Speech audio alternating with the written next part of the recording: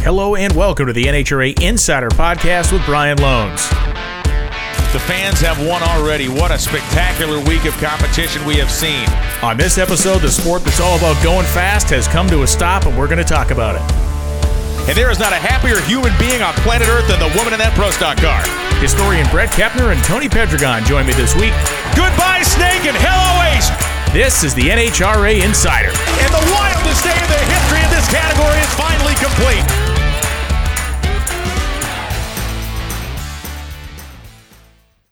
Well, hello and welcome everybody to the NHRA Insider Podcast. For those of you that are picking this up on video, it's the first time we've ever tried this experiment.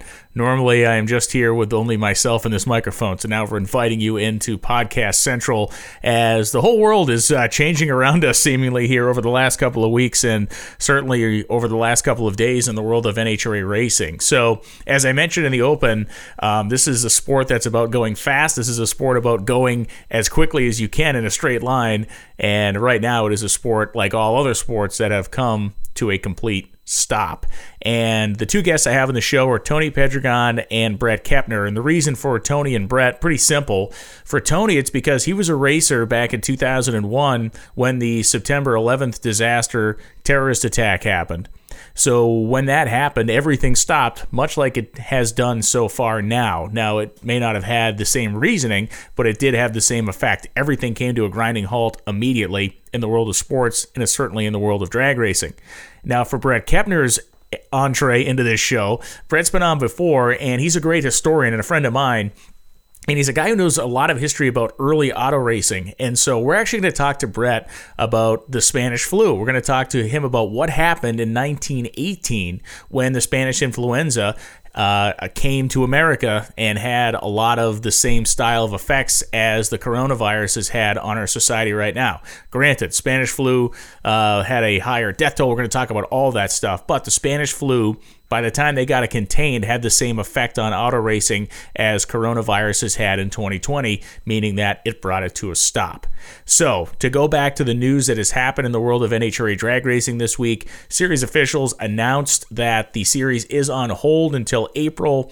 Basically, that means they're intending on running the Spring Nationals in Houston. The intention is to start that race on time on April 17th. Of course, that intention has to line up with a lot of other factors. Will the local and federal governments be allowing large gatherings at that point? Will the area be good? Will the track operator be ready to have the race in terms of his staff and in terms of his facility that has been and will be potentially closed for a while because of the limitations on gatherings? There's a lot of things that have to line up for this to happen, and I'm certainly hoping it does. I'd like to see drag racing get back on its feet and rolling as quickly as possible, not only because I want to get to the races, but because there's a lot of people that make their living out there as vendors, as people involved in the sport. You know, we tend to look at this in a small window picture. We look at it as the racers and the teams, but when cars aren't being run, it means that pistons and pieces aren't being used. It trickles down to the manufacturers there.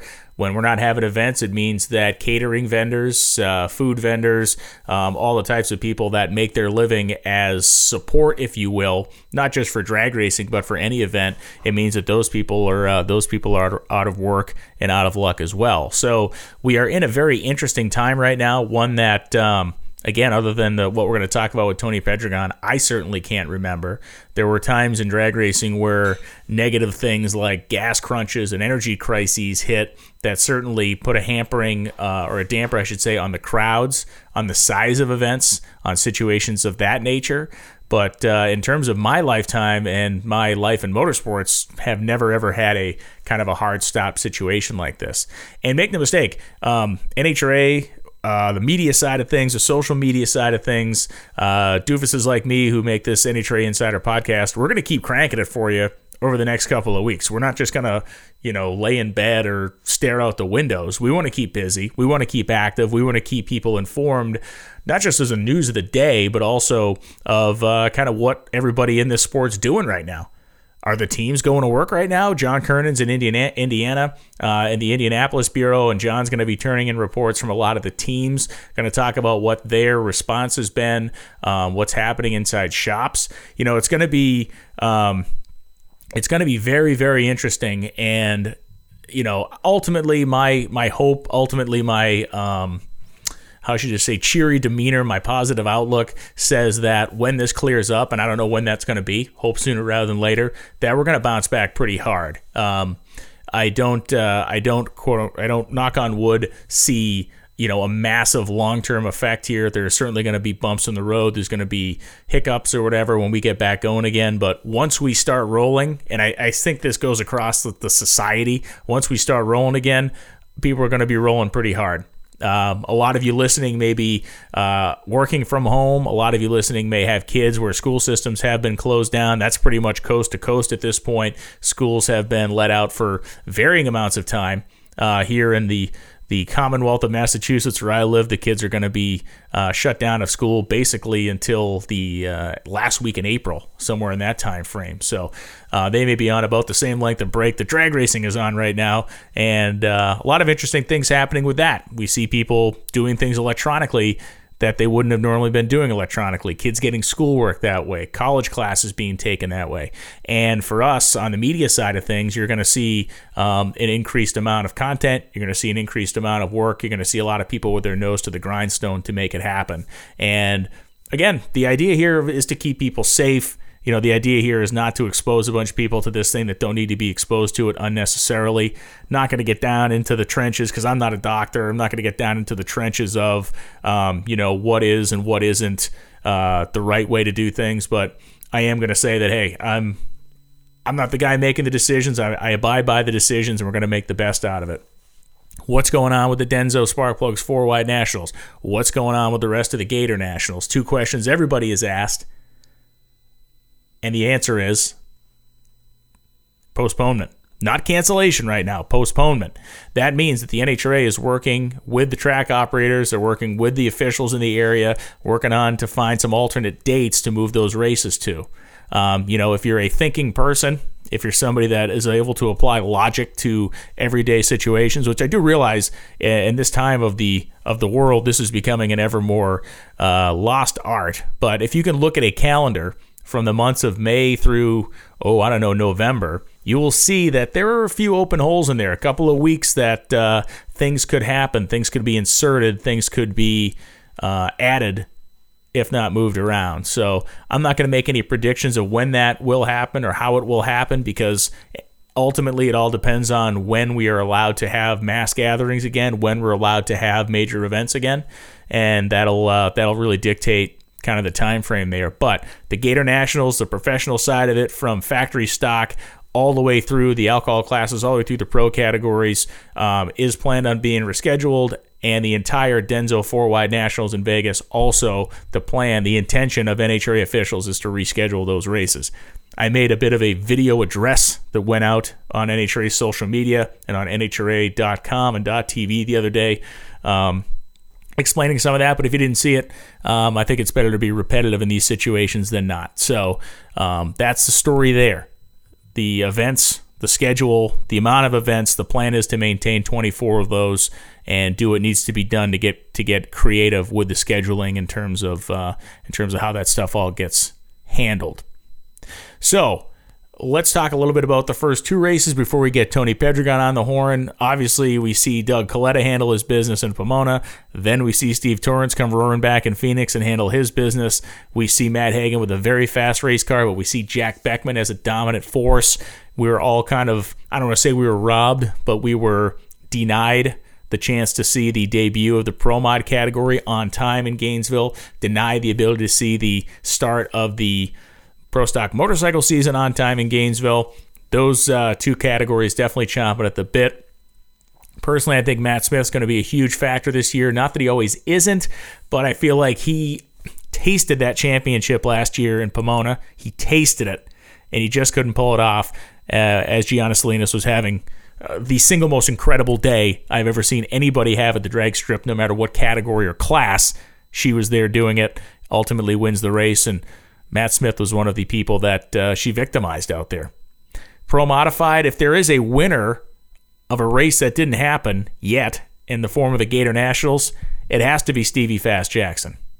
The guy piles his car up the weekend before the race. He's going to switch into a nitrous car that Jeffrey Parker was going to drive. And, myself and a lot of other people confident in our knowledge of this guy, confident in our knowledge of how good he is that he is going to be a factor in that nitrous car. But he has been running the blower car. He's a champion of the blower car. They planned on running the blower car, and he destroys the thing effectively down in Orlando at the World Door Slammer Nationals the weekend before Gainesville. No one was happy about this race being postponed except for one guy, and I can tell you that he'd never admit it in public, but Stevie Fast Jackson, when the word came out that they would not be racing that weekend, probably breathed a pretty deep sigh of relief, and other competitors an even deeper sigh of frustration, because that is a situation where you got a guy who's that good, and you can get him down on the mat, and you can kind of put the pressure on him. He can get a slow start. Maybe he stumbles in the nitrous car. Maybe that knocks him off his perch, but that wasn't to be. So Stevie Fast Jackson will be back. By the time we get racing again, Stevie Fast Jackson will have his blower car back, and I can completely believe he will be in that thing once the NHRA season starts anew and once the NHRA Pro Mod season kicks off for its 12-race campaign. So I'll tell you what, let's get our first guest on the phone. I'm going to be calling our pal, your friend and mine, Mr. Tony Pedgreon, as Tony has been my right-hand man in the booth now for a couple of seasons. And again, we're going to talk to Tony about interruptions in the NHRA schedule over the course of his career. Totally pro. You're going to get the ringing noise and everything. Hey, Tony Pedgreon, how you doing, man? Welcome back to the NHRA Insider podcast. How's things going in Indiana, man? You quiet there or what? Yeah, it was quiet. I'm listening to Stephen A. argue with Michael Irvin right now. Well, That's what we got with sports. We got to listen. That's what we're going to do. We're going to try to keep everyone busy, occupied. Yeah, no, it's crazy, man. And everybody's in kind of the same boat. I think it's interesting to see how things are shaking out. Now, are your kids still in school or not? My kids, they have closed the school systems down for about a month here in the Boston area. What about you? Well, they've been out of school since actually starting this week. However, their mother and I made the decision to take them out. When I thought about it, it wasn't a question of if, it was a question of when somebody in their school system came up with this virus. And of course, my 11-year-old, he's a high risk because he has a little breathing disorder. Gotcha. So we've been printing off a lot of homework and just trying to keep them. You know, it's funny. They always thought they wanted to be homeschooled, and now that they're homeschooled, they probably can't wait to get back to school. It's funny how that. Yeah, it is funny how that works. So, man, the reason I want to talk to you today is, I'm doing this show basically about how the season has stopped, and the last time I can ever remember something of a stoppage in NHRA drag racing was just after the September 11th terrorist attacks. You were racing at that point, and I guess I want to pick your brain a little bit about what happened then. Obviously, everything in the country stopped for a period of time, but it was later in the season. I think it was right around Maple Grove when that whole thing went down. So if you can bring us back to 01, kind of what was the scene then? Well, Brian, I was driving for Force, back in 2001, and, I live in Indianapolis now. I have for the last 13, 14 years. I was living in California in 01, and of course, the time difference, it was pretty early in the morning. I remember waking up. I always, used to fall asleep with the TV on and just like trying to clear my eyes and look at the news. And, I just saw these images, of course, of the planes going into the Twin Towers. And it was just, kind of like a dream, but, kind of became a reality when you snap out of it real quick. But I think it was on a Tuesday, if I'm not mistaken. So I was scheduled to travel like most racers. Sure. And I think fans, everyone was kind of gearing up for the weekend. And it just came to a sudden stop because of what happened. But, I think what happens in a lot of ways, like we are right now, we're just fixated on the news. And I think we can get a little too much of what we're looking at and listening to now versus then. I think of course, the scenarios were different. So it was a scary time, and it was a very emotional time. Even I had some very close friends that had sponsored me. He and his wife were in New York, and they couldn't get a flight out of anywhere. We were communicating because they could only get a car and drive. They were closer to Pennsylvania, actually. But, it was one of those things that you feel so helpless, like in a lot of ways we do right now. There's some things we can do, but, it's just a helpless feeling. We can sit and watch and try to inform ourselves and it's a little bit of a numbing feeling. Yeah, it is. It's definitely an interesting thing that, it's obviously a reminder that, everything has something bigger than it out there that can put it kind of stopped in its tracks, and it's an interesting situation to be in. Like you said, you live in Indiana, and I know you kind of every once in a while, like a doctor, make the rounds down there and down by the shops and what the teams are doing. If you can give us a little insight about anything you've seen or heard, or what's Cruz and his guys doing, kind of what's the program? You're gonna put me right in the cell. But to be honest with you, to go back to my cough, I came down with some kind of flu at the Winter Nationals. I don't know exactly if it was when I was traveling through the airport or when I actually got to the track, but it's like I haven't been able to get rid of this cough, but it's just kind of lingering. But I think it's quite a bit different than the virus, because you still have the cold season, the flu season. My daughter was sick, but she had the sniffles, and a couple of days she's back to normal. So I think the opportunity for a lot of teams here in the Brownsburg area is for them to start to go through some things that they typically can't go through. The work never ends. There's never really a time. It may appear that there is, that the guys want to take time off, but that's the balance of not overworking them. So if the race cars are ready, they can really go through their clutch inventory, their cylinder heads. But after all the work on the race cars done, and things are cleaned and prepped for hopefully Houston, which will be the next event, at least at this point. Right. There's the maintenance on the rigs. We all documented the story about Caps and what happened to their rig, and it may have been a tire, it might have been the radials, hitting the inside that created some sparks. And I read up, it was one of the IndyCar trailers. I think it's happened to NASCAR. So the maintenance on the rigs, and on average for most of the bigger teams, there's 2 units that go over the road, and that's not including their support vehicle. But you have a race rig and race hauler, and then you have what they would call a tech or a support trailer. So there's axle grease, there's oil, there's tires, all this maintenance, and I think it's an opportunity for a lot of teams just to catch up on whatever they feel that those areas they miss in between this tough NHRA schedule that they're able to do. Yeah, and I think, it's one of those things too, like once we get going again, and like you and I both hope it's sooner rather than later, but once we get going again, you're not going to have a lot of excuses in terms of not being prepared, right? I mean, it's like, you can't roll into the next race and kind of be sloppy because you had time. Well, like whether it's maintaining the trucks, whether it's going through and doing more kind of finite maintenance or inspection on parts that you've ever normally done at this point in the season. And even us, no one's going to have time. No one's going to have an excuse to be underprepared or not ready when the rubber meets the road in what we intend to be Houston. Yeah, Brian, and you're 100% right. I can go back to when I was racing. I'll go back to 2015, the last year I raced, because the balance for me was trying to do a lot with very little. Not having 11 engines in your trailer in your inventory like some of the bigger teams have. 8 to 10, 8 to 12 engines, all these maybe 10 to 12 sets of cylinder heads that are ready to bolt on the car. I mean, they're complete with valves and springs and keepers and the fuel systems, the fuel nozzles, fuel rails, everything that's needed so you can literally put a head gasket on the block, torque the head down, and this car's ready to race.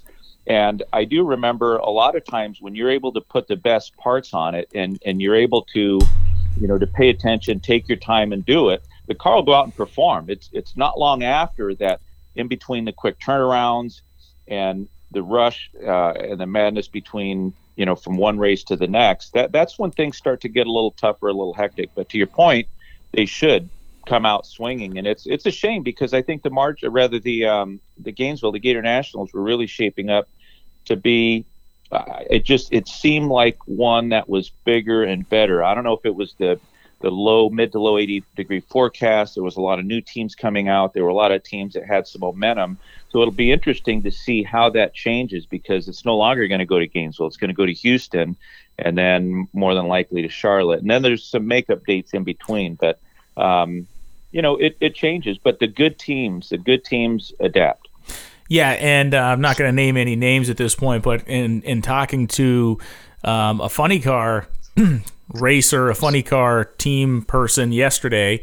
They're actually adding races that they weren't planning on running, and they're talking about, if like some suspect that some weekends in May are filled up with events that we were unable to run in April, that they're planning on hitting events that they wouldn't have run before. So it is going to have an effect. Honestly, Mike Salinas looks like some sort of a genius. He looks like Nostradamus right now for not starting the season until Houston, because we're thinking, man, this guy's killing himself. He's going to miss 5 races. Well, it turns out basically he's going to miss 2. If we do get started in Houston, it's going to miss 2, and if we don't get Houston off like we planned, maybe it's 1 or less. So it's crazy, Well, he's looking like quite the genius, but there's a flip side to that, Brian. And the flip side is when you look at the top 10 and the potential of him making the top 10, it's not going to be easy. I think one could argue that it's going to be tough. They're really going to have to not get to second round semifinals. They're going to have to win some races, and I think the team knows it. I've been around, the shop a little bit. And I know they're counting points. They're looking at teams. They're trying to calculate what they have to do. And this is a very calculated team. And I think the expectations are high.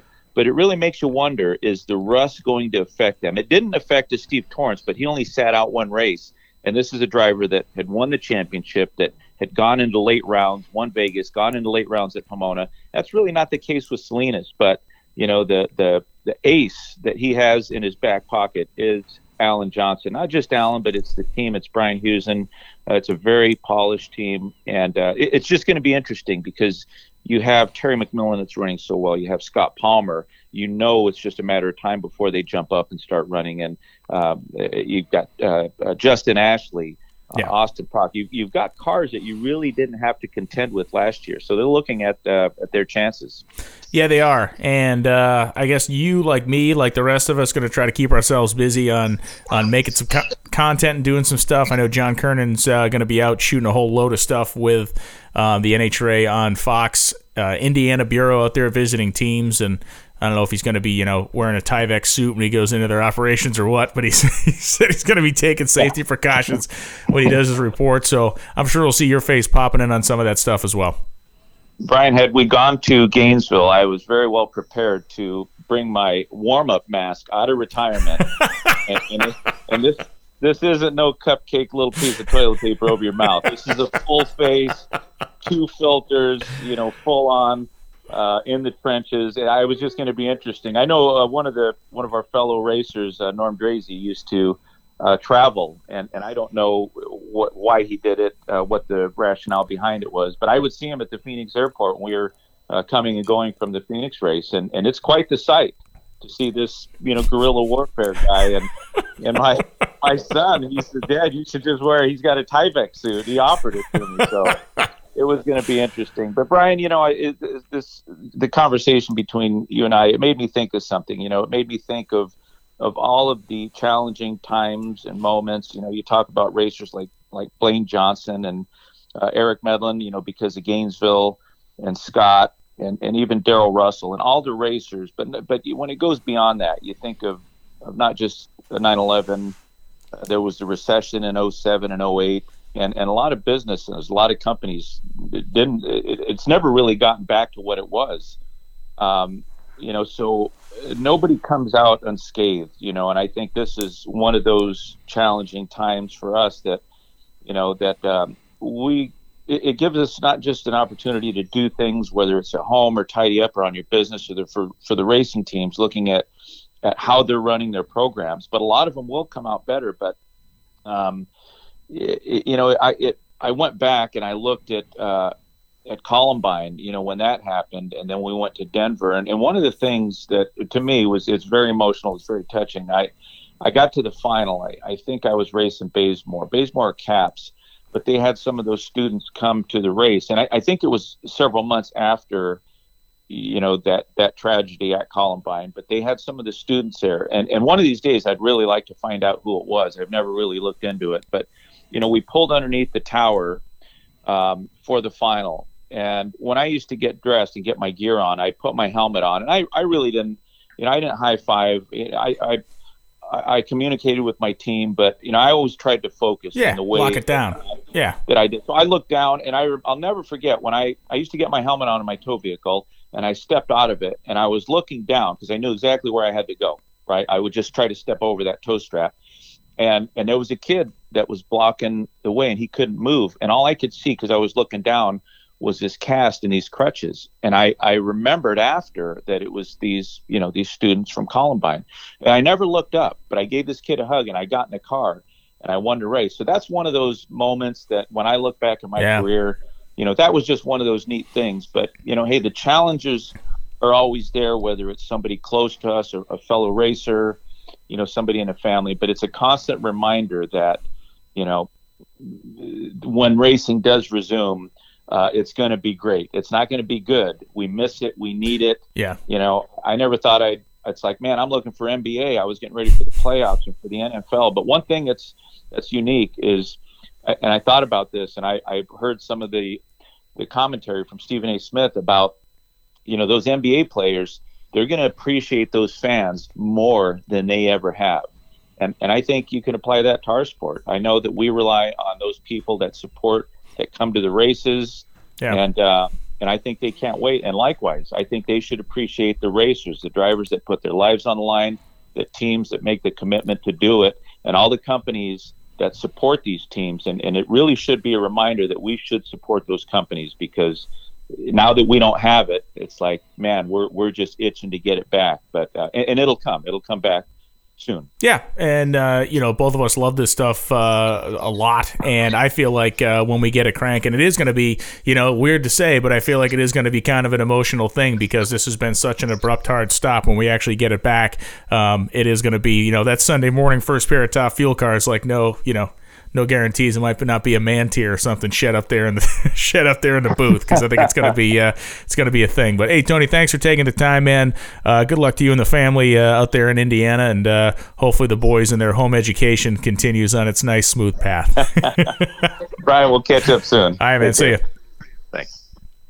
Great conversation there with Tony Pedgreon, and it's interesting to get his perspective on things, and certainly with the history he has in the sport, and that story he told about the kids from Columbine being at that race, those emotional touchstone moments you remember, the things that kind of sear themselves into your brain. We're gonna now talk to Bret Kepner, as I'm gonna call him up here, and we're gonna have a historical discussion about 1918 of all things. It was back in 1918 when the Spanish flu came to the United States, and things got pretty weird in the world of auto racing. Indeed, they did. Hey, look at that, man! That was awesome. Bret Kepner, how you doing, sir? Great to have you. That was like in the Olympics. That was like a baton handoff. It was seamless. So I've been priming our audience here about the fact that that you are a historian, and not just about drag racing, but you spent a lot of time getting the history of just auto racing in general. You got a big passion for land speed racing, and that goes back to the 1900s or earlier, really, when the automobile first came around. So first off, why did you ever get into studying 1918? And boy, are you glad you did it now. I think you know the answer to that question, and you just forgot it. I was actually researching drag racing when I came across this stuff. Really? Yeah. I was still digging around to find out the most difficult period of drag racing history to ascertain, that being the 1900 to 1930 years. And around the time that the virus, the Spanish flu came up, it wasn't called drag racing back then. It was acceleration contests or acceleration races. Most acceleration races and acceleration contests were held in Britain. Realistically, the first drag racing was actually done in Britain, but we as in the United States, had a major event within 1 year of that, 1903 in Britain and 1904 in the United States. So when you got into early World War I years, motorsports in the United States was two very blatant differentiations. One was big time, big money, super spectacle at giant arenas, and the other was literally races in fields. And by 10 guys with vehicles, from one little town, and the only people that knew about it were their friends and their wives. So it's very difficult to get anything other than the biggest of races, information from anything but the biggest of races. To answer your question, obviously we know the Spanish flu, in hindsight, started around 1918, started during the year 1918. And at that time, motorsports was enjoying a very flamboyant period with lots of big money races, especially because the nation was on a high, having just come out of World War I. Absolutely. Come out winners. There's big difference between coming out of a war and coming out of a war winner. That's true. So nowhere near as elated in Germany. We're not having a good time. The mood was very dampened there. Yeah. So it was kind of the beginning of, a pretty prosperous and good time in the United States. And the one thing that the flu latched onto, and that's a weird way to say it, but I think you'll understand, is the fact that most big auto races in the United States were held in conjunction with county fairs or state fairs or at big fair venues, big fairgrounds. Right, because they had a horse racing track primarily, correct? Absolutely. Yeah. There were literally, probably you can count on both hands the number of purpose-built racetracks in this country. The best known at the time was Indianapolis Motor Speedway, but there were a handful of others. But the biggest payoff in 1918 was at Sheepshead Bay in New York, it was just a horse track. Yeah, which would later become a 2-mile board track, but that's a whole different kettle of fish. But it is. Yeah. So Sheepshead Bay was a horse racing track, and then my understanding about Sheepshead was it was like the premier place for horse racing, which they started auto racing, and then Belmont, where they now run the Belmont Stakes, kind of blew it into the weeds. Yep.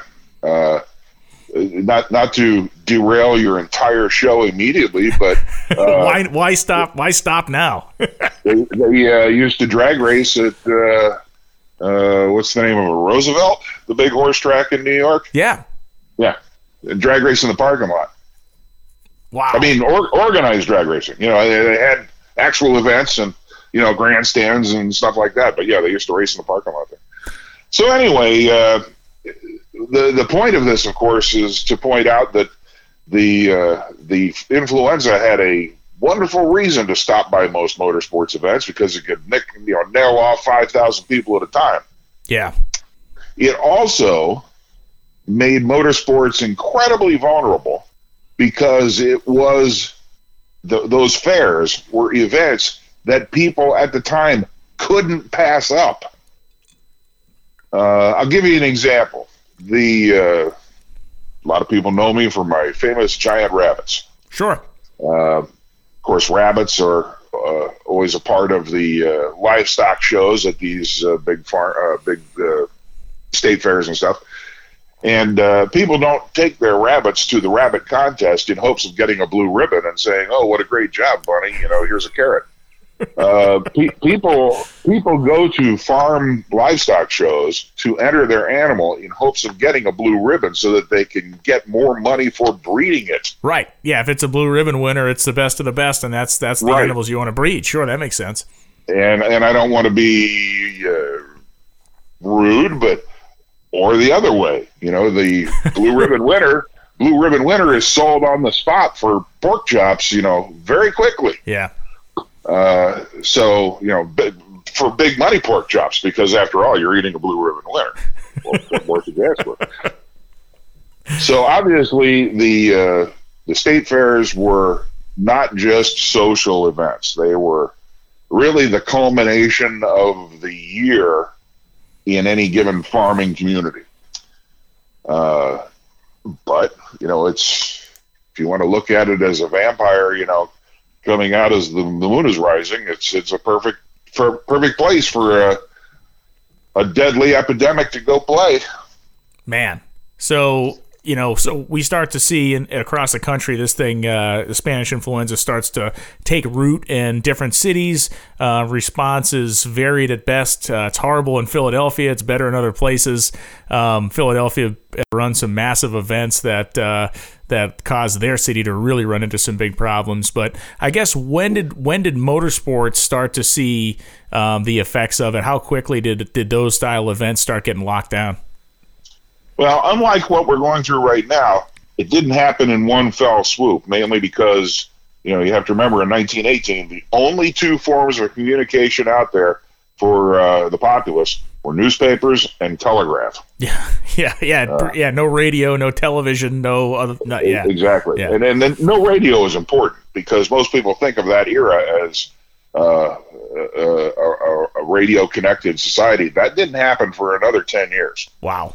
So, literally the newspapers, which of course is where I do the vast majority of my archival work for that period, literally the newspapers are the only sources of information. So, my point being, it didn't happen all in one seamless movement like it did yesterday. Yeah. Not to date your show, but like it did on March 16, 2020. Right.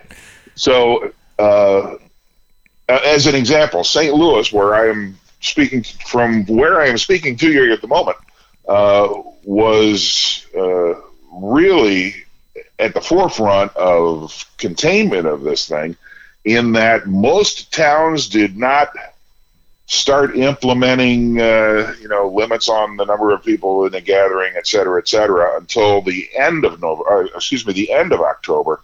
I think California made their move around October 11th because that's when they stopped racing.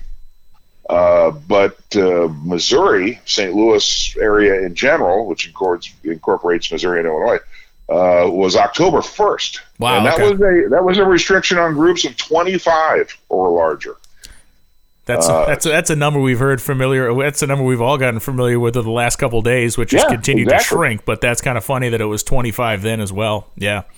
You might be interested to know that the first edict against gathering places included bars, restaurants, and movie theaters, because, again, only form of entertainment that was out there other than, vaudeville and burlesque was movie theater, an opera was movie theaters. And very similar to what we're seeing in racing, at least as of today, March 18th, 2020, or 17th, whatever it is. Some people followed it and some people didn't. It was illegal, but we didn't see that many illegal activities occurring in October, November, December. It was January, February, March of 1919 when people were just fed up. Yeah, and I'm wondering, and this is just my own, this is not a question, this is more of a rhetorical question, but when does that limit get reached in a modern society versus then? When people, I feel like in 1918, people were much more attuned or in tune with occupying their time with other stuff, whereas today we live in a much different world. But so you're saying basically from mid-October until January, things kind of went as everybody wanted it, but after January, the wheels fell off the quarantine wagon, give or take. It's a very difficult situation for any of us to get our head around in any way, shape, or form. I sure as heck don't want to say yet, and I sure as heck want to preface this by saying, let's hope we don't get to that point. Yeah. But in October, November, and December of 1918, the bodies were hitting the floor. Oh, big time. To put it mildly. And by the time, again, people got fed up, a huge percentage of the local population was gone at the beginning of 1919. Remember that, like most viruses, this came in two waves. So, it wasn't over yet. But there also came a period after the first of the year, 1919, where, you had to go to work. Yeah, sure. Everybody was out of food. Everybody was out of money. Everybody was emotionally and mentally just destroyed from having to deal with this.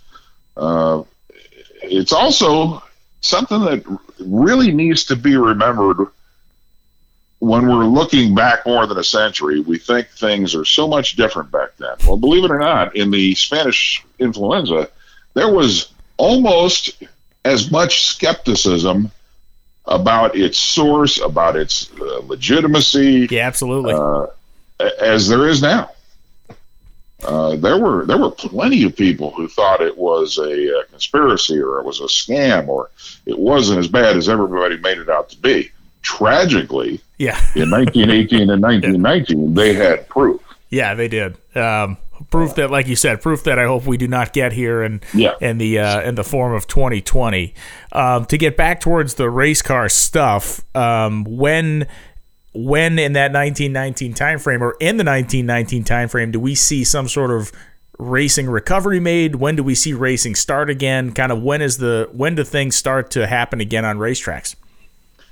Well, most racing promoters in 1918, I can use one in particular in St. Louis as an example, basically bowed to the government's wishes. Once they put out that 25 or less gathering edict, most promoters said, okay, we're not going to push this. However, at the time, motorsports was mostly major events, as I pointed out. Yeah. And in 1919, sporadic major events, not necessarily in the biggest towns, started popping up in the spring. Okay. It was usually a situation where you had Barney Oldfield or Ralph De Palma. Yeah. People who were literally superstars. Internationally known. Yeah. Exactly. Literally superstars that came and raced in your town. That was big enough, that was Shakira. That was lock the front door, the closed business, and lock the front door. Everybody go watch this. 100%. I mean, is Grandma still alive? No. Okay, leave her there. We're going to see Ralph De Palma. And they would run those wacky events where they would race a horse, or they would race an airplane, or they would race each other. Absolutely. I mean, it was a like you said, it was match racing. It was a spectacle style thing. Sure. Yeah, and the interesting thing that because you're much more psychotic about motorsports history than the average guy, Ralph De Palma and Barney Oldfield were actually film stars. Yes. Teddy Tetzlaff had a movie, where he played Teddy Tetzlaff, the famous race car driver. So, like I said, these were just monstrous celebrities. So it's kind of understandable that if people were going to leave the house for anything, it was going to be something like that. Meanwhile, like I said, the second wave hit, I think it was in May of 1919, and it knocked motorsports down again. It wasn't until 1920 that the smaller events, there still wasn't a weekly racing program in any town, really.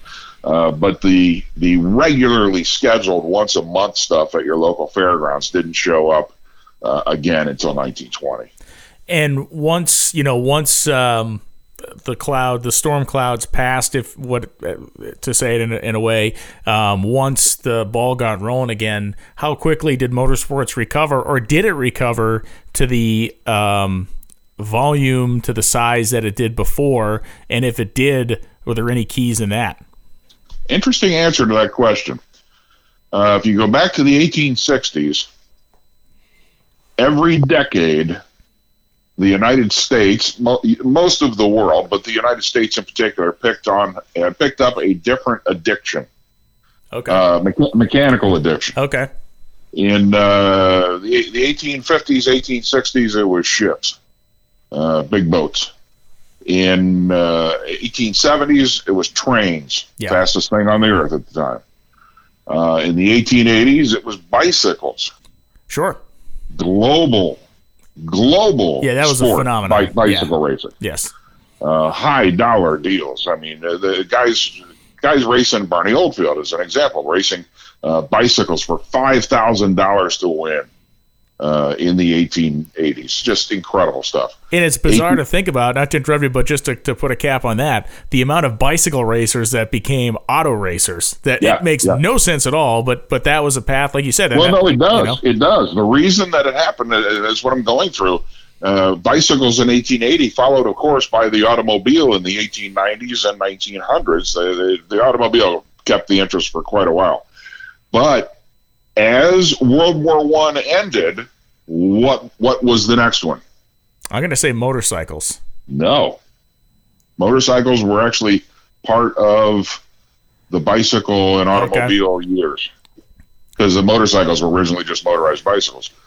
No, what was it? Come on. Took over the country. As World War I ends, you're saying? Yep. Into the 1920s. Oh, airplanes. Of course. Yeah, airplanes, definitely, yeah. Airplanes were, it. Wright brothers, Glenn Curtiss, all those guys, yeah.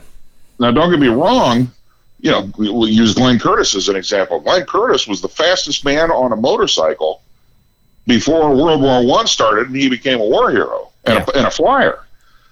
So, again, there's a crossover. Eddie Rickenbacker, famous race car driver. Yeah.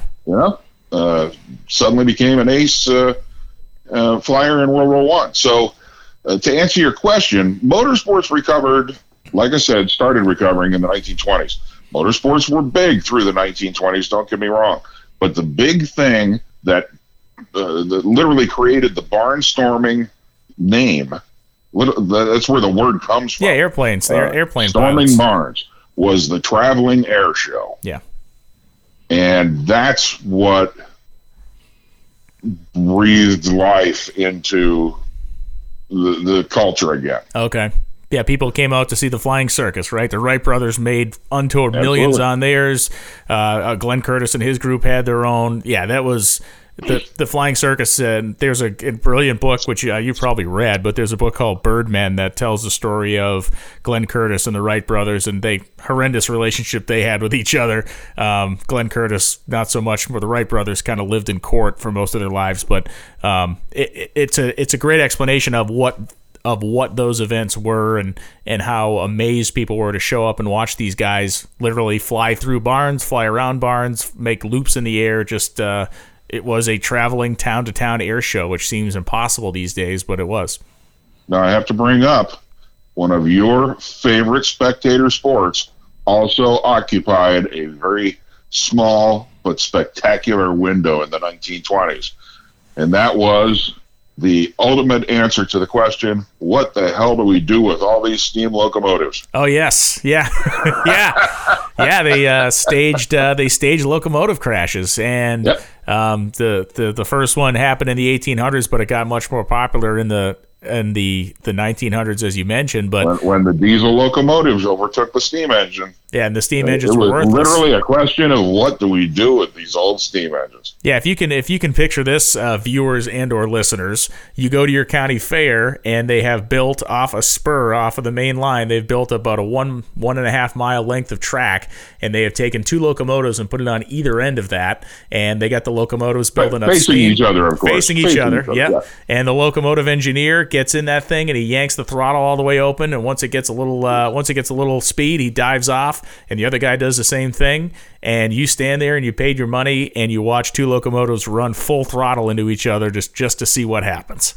just Google it, folks, because it was every bit as spectacular as you can imagine. And the first one was so spectacular, several people died because no one understood that when they crashed that the boilers are going to explode. So people were so close that they actually blew up. And, the crowd control got better after the first one. But, I mean, there was one promoter and I forget, his Streeter was his last name, and he claims that over the course of his promotional career with wrecking locomotives that he wrecked about 180 of them. He put on like 90 of these things over the course of his years, and it was America's greatest spectator sport for a while. So through the 1920s, motorsports recovered until, of course, 1929 when yet another epidemic was thrown at the world, the epidemic of not having any money. So, right.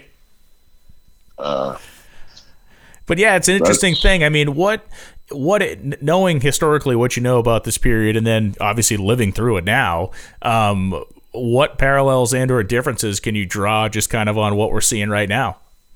Well, nothing, because we're not faced with the reality yet. Yeah. Right now, we're asked to do things that don't seem to make much sense to us in a normal sense, but we don't know firsthand why we're doing them. Let's hope that we never do. Agree.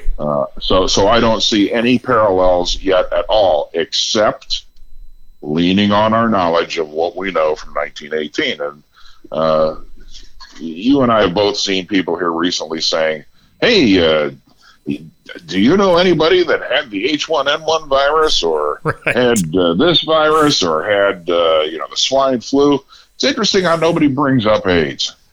Yeah. Yeah, that's a thing too. I mean, it's because we all know somebody who had AIDS, and we all realize 100% that a lot of human beings died because of AIDS. So unfortunately, if we ever get to the point where there's a death toll in this, you have to remember the Spanish flu only had a death rate. He said cavalierly, it only had a death rate of about 0.4 to 0.6%. But just so many people had it. Yeah. Exactly. Yeah. It was 4 to 6 per 1,000.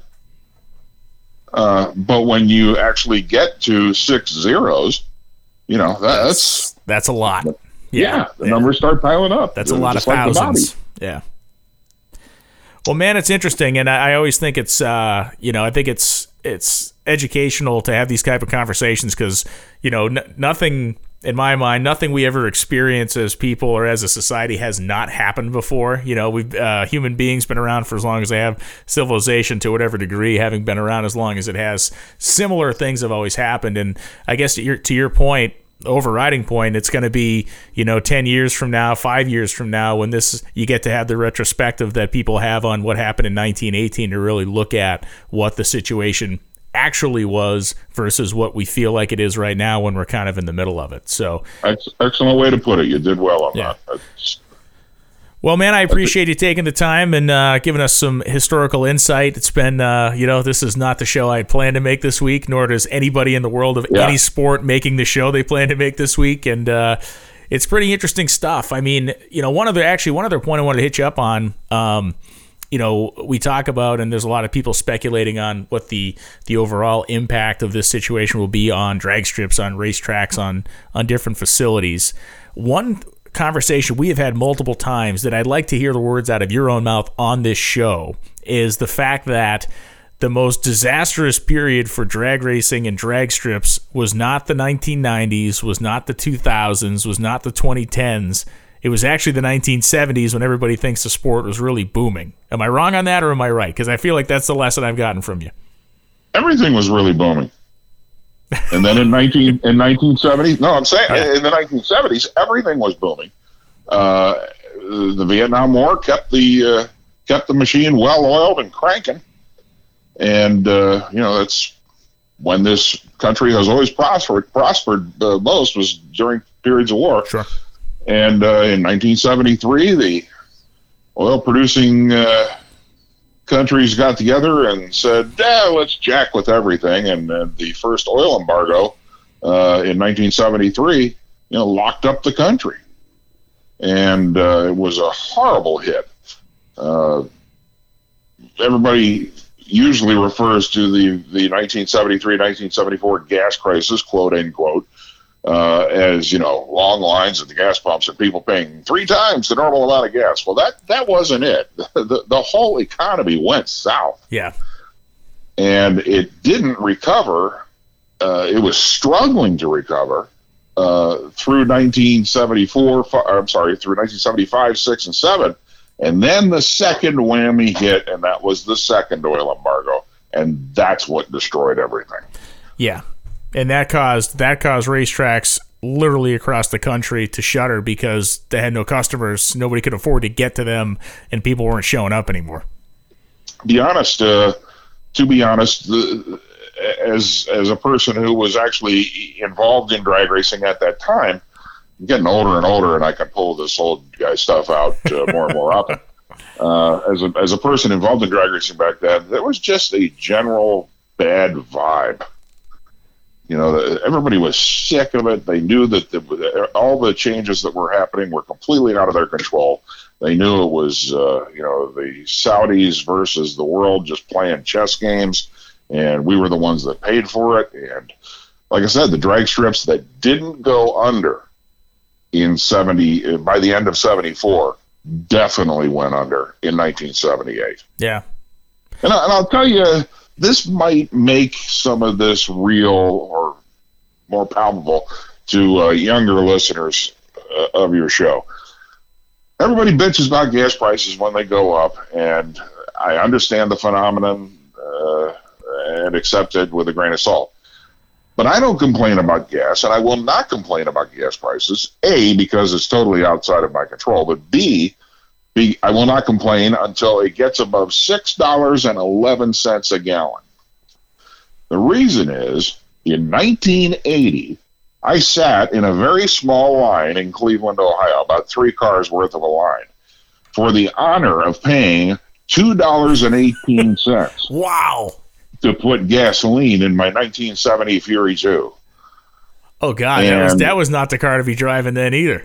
No, that single 4-barrel 383, known for its 50 miles per gallon, ladies and gentlemen, in a 4,400-pound car. So that converts to a modern price of $6.11 per gallon. So I've paid $6 before. So anything below that is you're ahead deal. Money. Man, it's unbelievable. It really is interesting. I hope we get back to it, sooner rather than later. And again, the intention for NHRA is to get going in Houston. Fingers crossed, and obviously with all the other stuff that's been going on, who knows if that's going to come off or not. But that's what everybody's trying to do. Hey, man, I appreciate you taking the time to chat and certainly to give us some insight that we wouldn't have gotten otherwise. And I think people will be interested in this only for the fact that it is a topic that not a lot of people have brought up or conversed about, and it's something that did happen historically, does have historical precedent, and certainly interesting to learn more about it. What's your next research topic du jour? Because I might try to avoid whatever that is. No kidding. I think the next couple of months, whether this thing, blows over by June or it doesn't, the next couple of months are going to be interesting because there will be racing going on. Well, yeah, in Pennsylvania, the governor there said that they can run dirt track races. Right. Did you see that? Well, he didn't come out and say, hey, by the way, you can run dirt track races. He said, we can't force you to not run dirt races. Gotcha. Big difference in that announcement. That is true.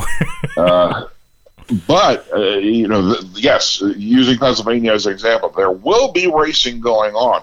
I'm incredibly curious to see, A, if anybody shows up. Yeah. And B, if it's sustainable. If it's sustainable, it's going to be pretty weird. Well, it's going to be pretty weird, and the cascade effect of it is going to be very immediate, where it's for better or worse. I think if you see it happen in Pennsylvania and you see that sustain, people are going to look around and go, well, why aren't we doing this here, there, and everywhere? That's my point. Yeah. It's going to be very interesting to watch. So just like everything else that's going to happen in the next 30 seconds, we have no idea what's going to happen. So we'll sit back and watch that. As a wise man once said, aren't we so fortunate to live in such interesting times? Bret Kepner, thank you so much for coming on the NHRA Insider podcast, and I am going to let you go back to living your life there in St. Louis and hoping you don't have to pay $6 a gallon for gas. Thanks so much, man. We'll talk soon. Thanks. Yes, sir. So 2 conversations, very different conversations, 2 of the most wide-ranging conversations we'll ever have on this podcast, I'm sure probably until next week. I don't plan on not making these podcasts over the course of our time off. We'll probably get back to some more NHRA actual centric topics next week, especially because we understand there's going to be news coming almost on a daily basis. Please make sure you tune in to NHRA.com, NHRA.tv. If you have the subscription, get it. If you don't, we're loading loads of content on a .tv over this period. Vintage races, some cool studio shows that you've not seen before. Also, make sure you follow NHRA's YouTube page, Facebook, Instagram, and Twitter, and also keep up with the NHRA Insider podcast. Thanks so much for listening, and thanks so much for those of you that are watching on video for the first time ever. This has been videotaped. I feel like I'm at a deposition, and I've given all the wrong answers.